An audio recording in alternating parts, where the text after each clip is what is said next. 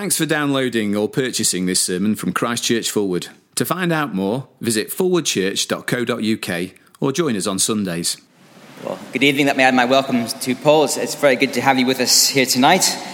And we have this wonderful psalm, Psalm 18, before us to look at together. Do turn back to it if you closed your Bibles. It's page 551 in the Pew Bibles. Let's pray for God's help as we look together at his word. David writes, I love you, O Lord, my strength. Father, we pray tonight that you would help us to sing that same song of love that David sang all those years ago, even in a world full of darkness and terror, even when you seem to be so far off. With the words of this psalm, help us to sing this love song and to mean it and to live our lives in accord with it. We pray this in Jesus' name. Amen. It is often said that the older you get, the more stuck in your ways you become. I was thinking about this week, and I realized, just surveying my own life, that I always take my coffee black. I always shop in the same shops and wear the same clothes as Paul Williams, it turns out, and buy the same kind of car and go on the same holidays, and I eat the same kind of food, and I always get annoyed by the same things. I get annoyed by drivers who just don't indicate correctly, and I always get annoyed by people in front of me in the queue at the shop who are so busy talking that they don't realize that a space has become available in the till. Just imagine what I'll be like in 30 years' time. Psalm 18 is about an old man who has become stuck in his ways. The heading tells us that it's a psalm of David, and we read in the heading that it comes at a time when God had delivered him from the hand of all his enemies. In fact, we know exactly when this song was written and sung, because Psalm 18 in front of us tonight is identical, all 50 verses, with a song David sang in 2 Samuel 22. And in 2 Samuel 22, it happened right at the end of his life. It could have been his final words on his deathbed. We're not quite sure. And so you can imagine old King David with his slippers on and a rug over his knees next to the fire. And he gathers anyone around who will listen to him. And he talks and he sings. And as we look at this song tonight, we see it comes from an old man who is incredibly stuck in his ways, but not in a grumpy, bitter kind of way, because Psalm 18 is a love song. Verse 1 again. I love you, O Lord, my strength. Or verse 2, the Lord is my rock, my fortress, and my deliverer. My God is my rock, in whom I take refuge. He is my shield and the horn of my salvation, my stronghold. Here is an old man who has seen much of life, lots of highs and lots of lows, and his days are drawing to a close. And the one thing he is utterly convinced about is that he loves the Lord. I wonder tonight, as we all grow older, I wonder what kind of heart we are developing. What kind of patterns are taking hold of us and are becoming established. I wonder what songs we sing. For those of us who are more advanced in years, do people hear us around us? Do they hear us singing a love song to the Lord? I love you, my Lord. For those of us who are younger in life, how can we establish a view of God in this messy world, which enables us to, with integrity and honesty, sing this love song and mean it, and want others to hear it as well? Well, I think Psalm 18 will help us. The opening 2 verses give us David's attitude, but then he goes on to show us why he loves the Lord, why this is such an established and ingrained position that he holds. It's a long psalm. In fact, it's the third longest in the Psalter, far too much for us to cover in detail. But tonight I want to pick out 3 observations that old King David has to make about his experience of living with the Lord that has fueled and sustained his love. And we need these for us tonight. First of all, God has rescued David from his greatest enemy.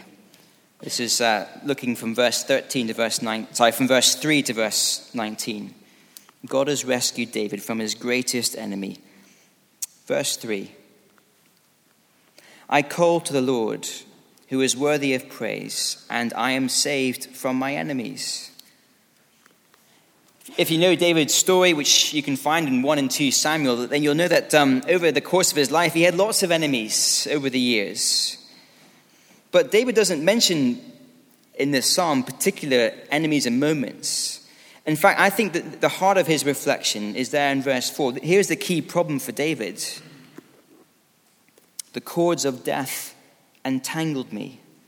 The torrents of destruction overwhelmed me. The cords of the grave coiled around me. The snares of death confronted me. It's as if death is a net that has caught David in its grips. And no matter how he squirms and turns, he can't get himself free of the net. Or if you've ever gone swimming in the surf after a big storm and the waves are massive, and as you go out, you find yourself being knocked over by the huge waves. And just as you're getting up from the first wave, a next wave comes crashing over you. And again and again and again, you just can't stand in the surf. Well, that's verse 4. The torrents of destruction overwhelmed me. David's talking about death. Historically, we can imagine the kinds of moments David is talking about. There's that moment when Saul hurled a spear at David. Another moment when David was trapped in a cave, inches from Saul, inches from death. But the point is, for David, the threat of death was not theoretical. Death wasn't something that he watched on TV from a distance or read about in crime thrillers.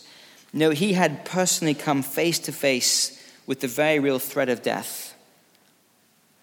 And in that moment, David realized that he could do nothing to free himself from the snare of death. As we look at the news over the last few weeks and months, it's hard to avoid the threat of death. Paul mentions the various moments, and there are many more as well, where we've seen death come on people suddenly. And I guess we would do well to expect there to be further reports of death. We live in a world full of terror. And of course, the thing about terrorism is that the greatest terror of terrorism is that it can end in our death. You see, death is the great problem. If there wasn't any death, then terrorism wouldn't be as terrible. But it is terrible because it can be deadly. If we've ever sat next to someone on the verge of their own death, as I have, then you will know that in that moment as death approaches, death is not in the top 100 greatest threats they face, or even in the top 10. Death is the great enemy for that person on their deathbed. And so some of us here tonight will look at the world around us and think about our own deaths and think, it feels like a snare, and we can't see how we can ever get away from it. It overwhelms us. But there'll be others of us here tonight who react differently. We try to run away from death and ignore it because it's so terrible. We trivialize it by calling death just a new chapter in people's lives, or we ignore it by filling our hearts and minds with all kinds of temporary pleasures like holidays and houses and cars. Or for others, we get so consumed by other immediate threats. Exam results, the next job interview, sickness, all important things in and of themselves. But if we reduce the threat in our lives to those kinds of things, then we forget the great, big, huge, towering threat that hangs over each of us, our death. I remember a few years ago I was involved in a survey of a new housing estate. And one of the questions we asked people on the estate was, what is the greatest problem you are facing at the moment? And most people talked about unemployment or loneliness or finances, all important things. But none of them said death. But the old man David, well, he has come to realize how fragile life is. He knows what it's like to face the reality of death. And that is why I think David loves the Lord. Because look what happens next. David is trapped in the snares of death, but then verse 7. The earth trembled and quaked, and the foundations of the mountains shook. They trembled because he, the Lord, was angry. God is angry, I think, at the enemies of David, and most importantly, the great enemy, death. And what follows is a most remarkable, graphic, cosmic intervention as the Lord swoops down and rescues David. Verse 8, that there's smoke from God's nostrils, fire from his mouth. Verse 9, he parts the heavens and comes down. There's cherubim and dark clouds and hail and thunder and arrows and bolts of lightning, and the foundations of the earth were exposed. And all of this as the Lord responds to David's cry.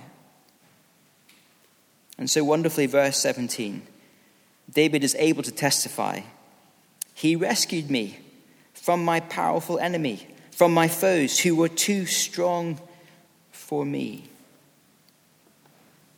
God has rescued David from his greatest enemy, even death itself.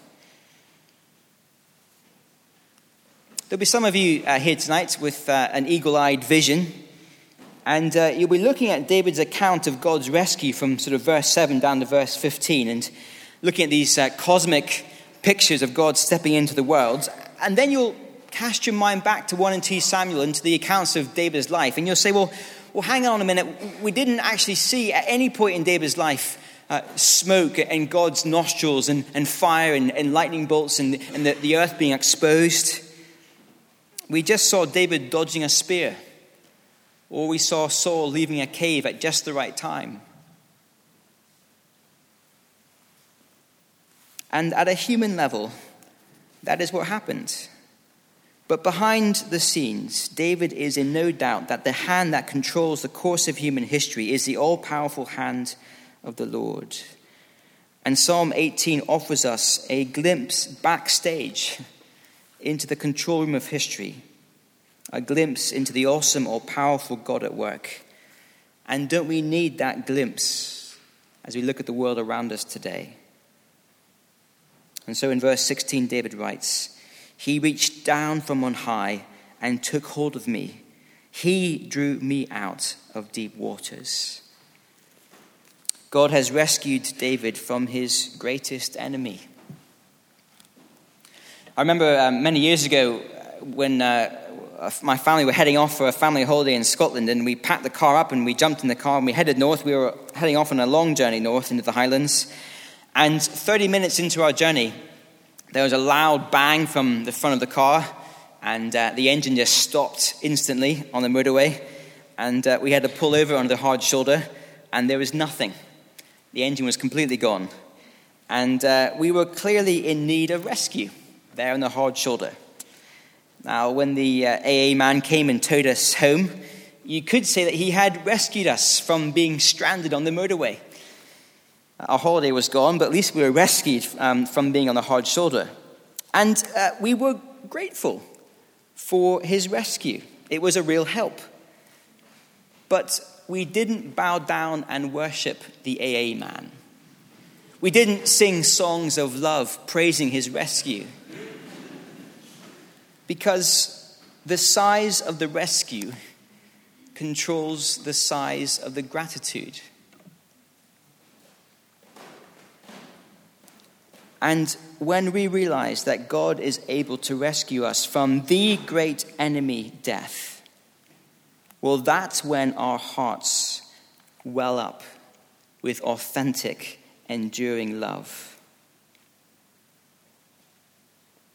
But in Psalm 18, there is a problem. David's old. Yes, he's dodged death for many years, but his time is coming. and he will die, he does die.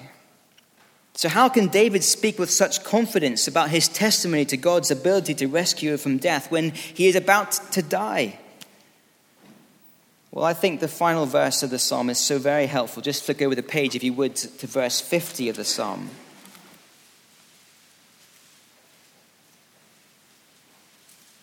And David says these words, verse 50.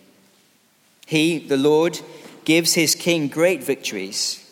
He shows unfailing kindness to his anointed, to David and his descendants forever.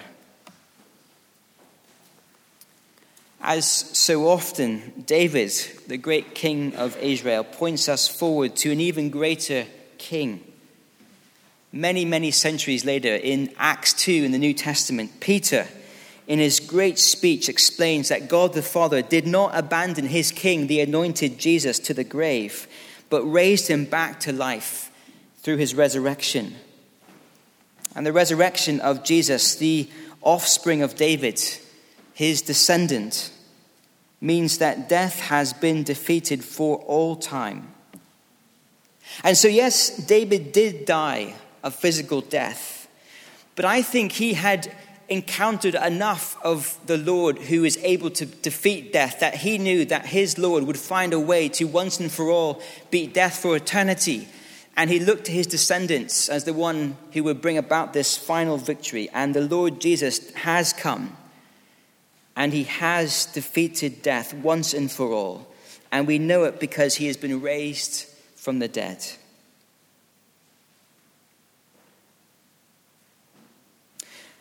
The Lord doesn't make us specific promises about our lives in the present in so many areas, about our health, about our next job interview, about our marriages, or about how easy our lives will be.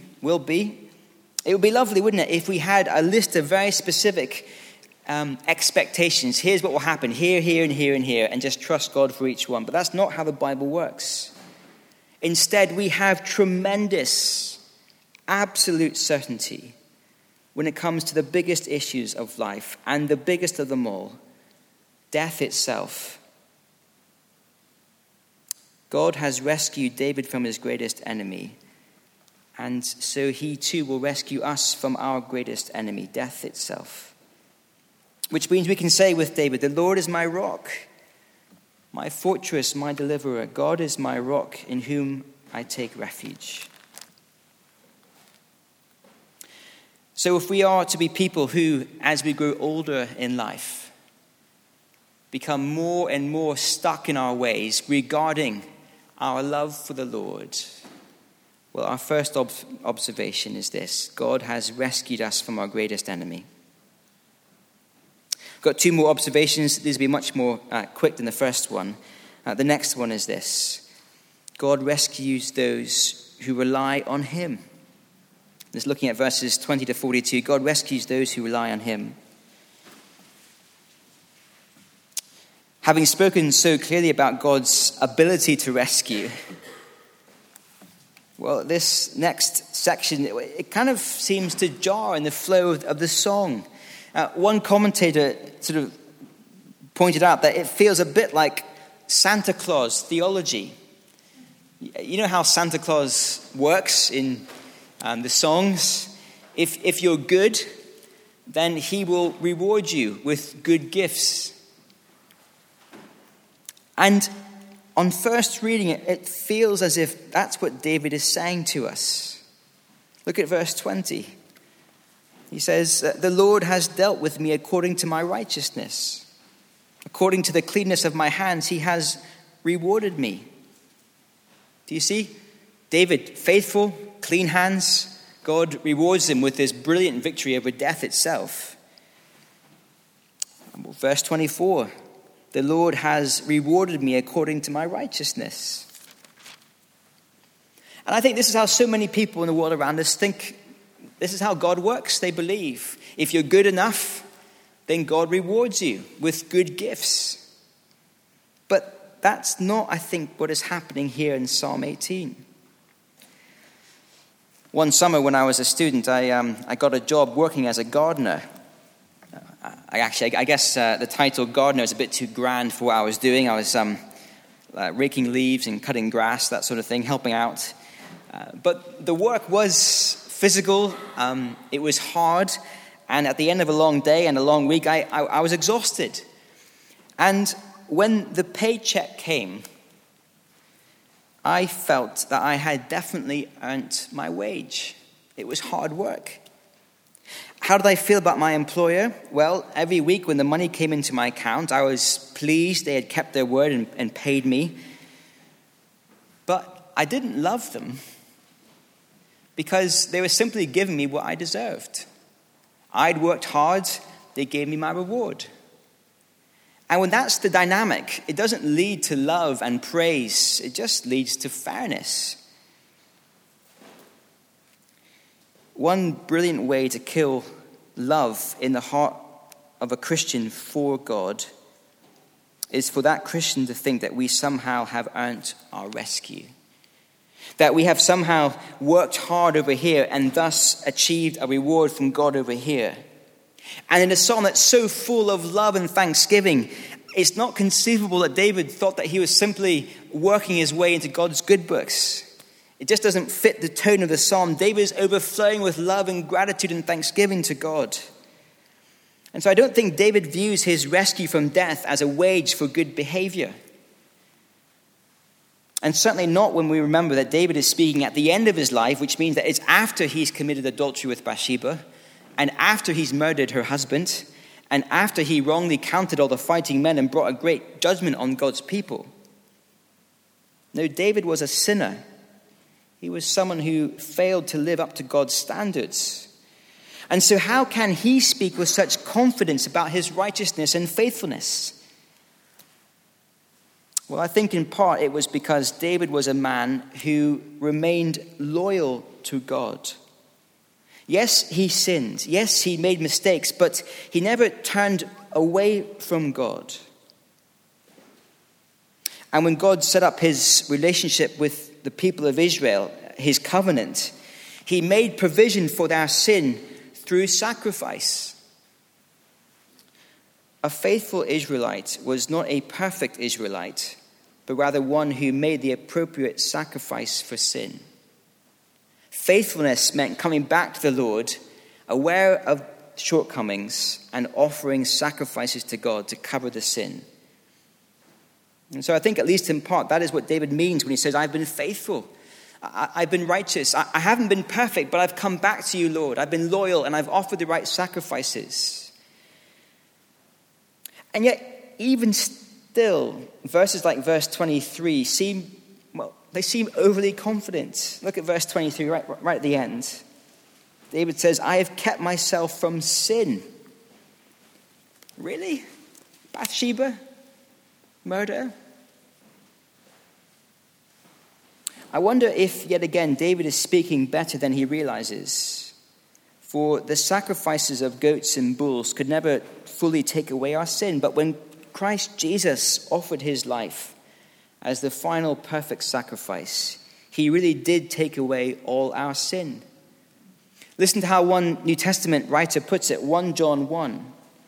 If we confess our sins, he is faithful and just and will forgive us our sins and purify us from all unrighteousness. Wonderful words.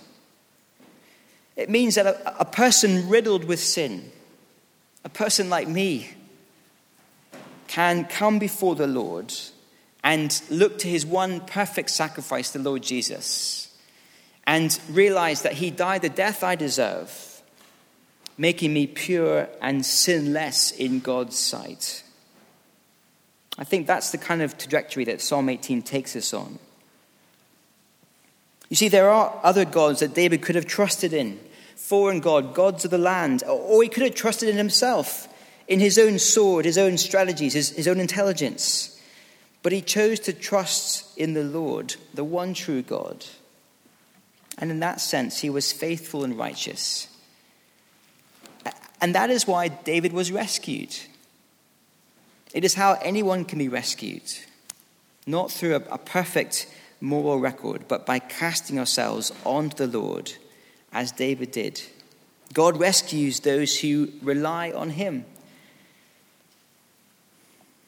And I think once again, that is why David loved the Lord.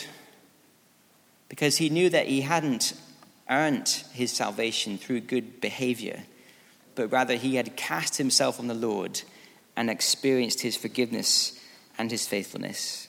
It's an important reminder for us. It's so easy for those of us who are Christians to slip into a mindset that the Lord is pleased with us when we do lots of good things. But the Christian life is a life built on God's faithfulness and on his rescue. The reading of the rest of this section in Psalm 18 is a bit like a review for a film. Perhaps you want to go see a film in the cinema, maybe the new Bourne film coming out. And you wonder, is it any good? Is it worth me spending my hard-earned cash to go and watch the film? Well, you go and read the reviews. You see what people think who have been to see the film themselves. And if a reviewer who's seen the film says it is brilliant, you have to go, well, then you probably go. That's how reviews work. Well, I think David's life lived with the Lord is like a review of what it feels like. And he would thoroughly recommend it. He says it's brilliant. Yes, on one hand, David gives his all to the Lord. So verse 37, he says, I pursued my enemies and overtook them. I did not turn back until they were destroyed.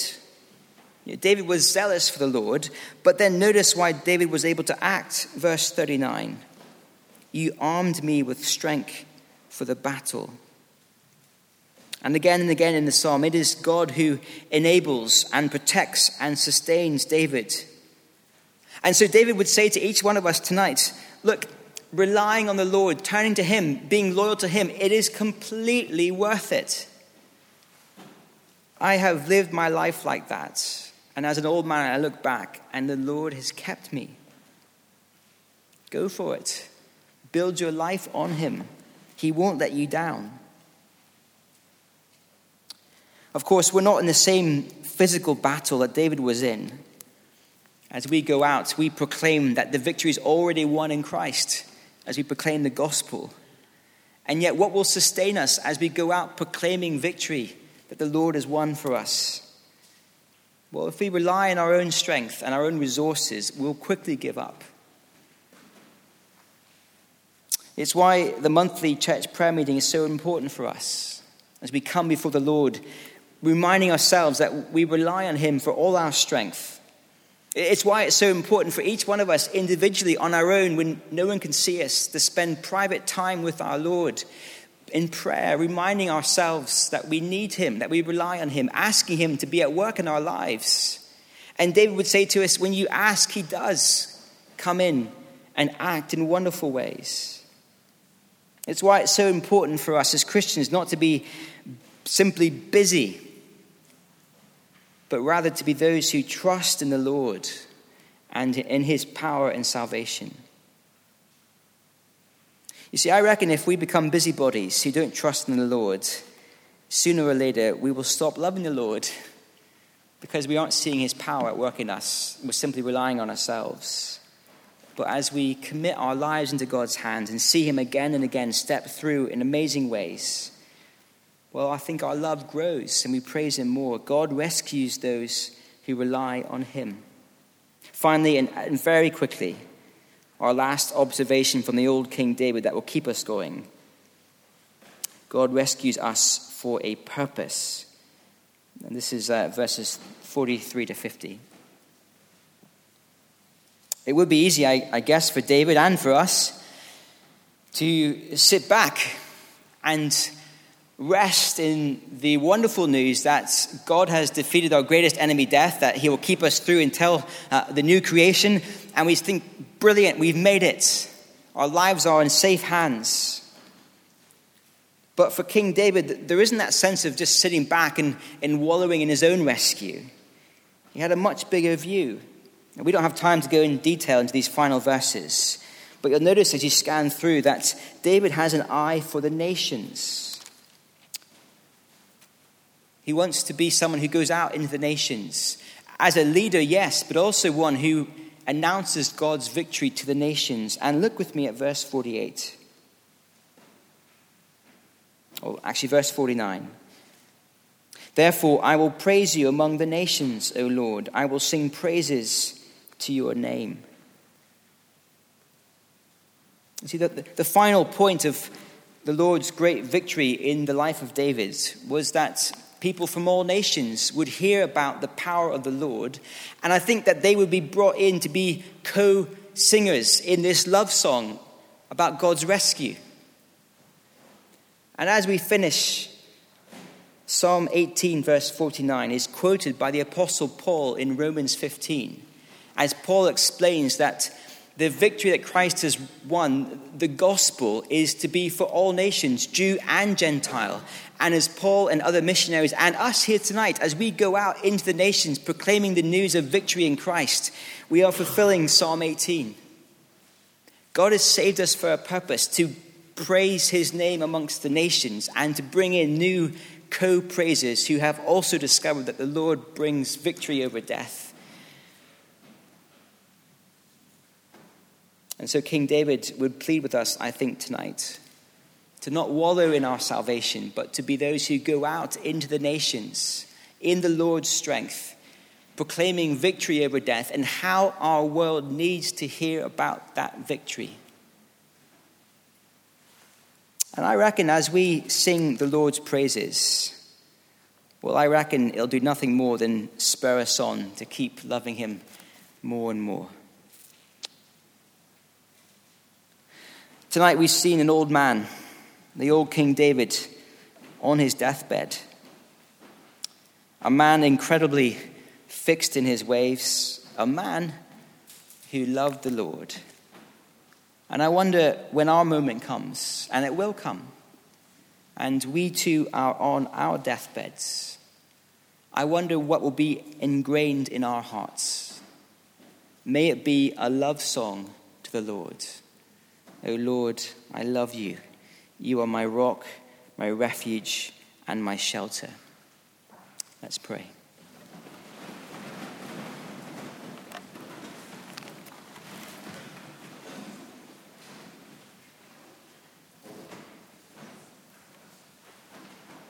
Father, in the darkness of the world around us, we've been reminded again and again, so recently, painfully, terribly, of the bleakness, the terror of living in this world where there is no hope of eternal life. And so, Father, we would praise you once again that in the Lord Jesus you have given us victory over the greatest enemy, death.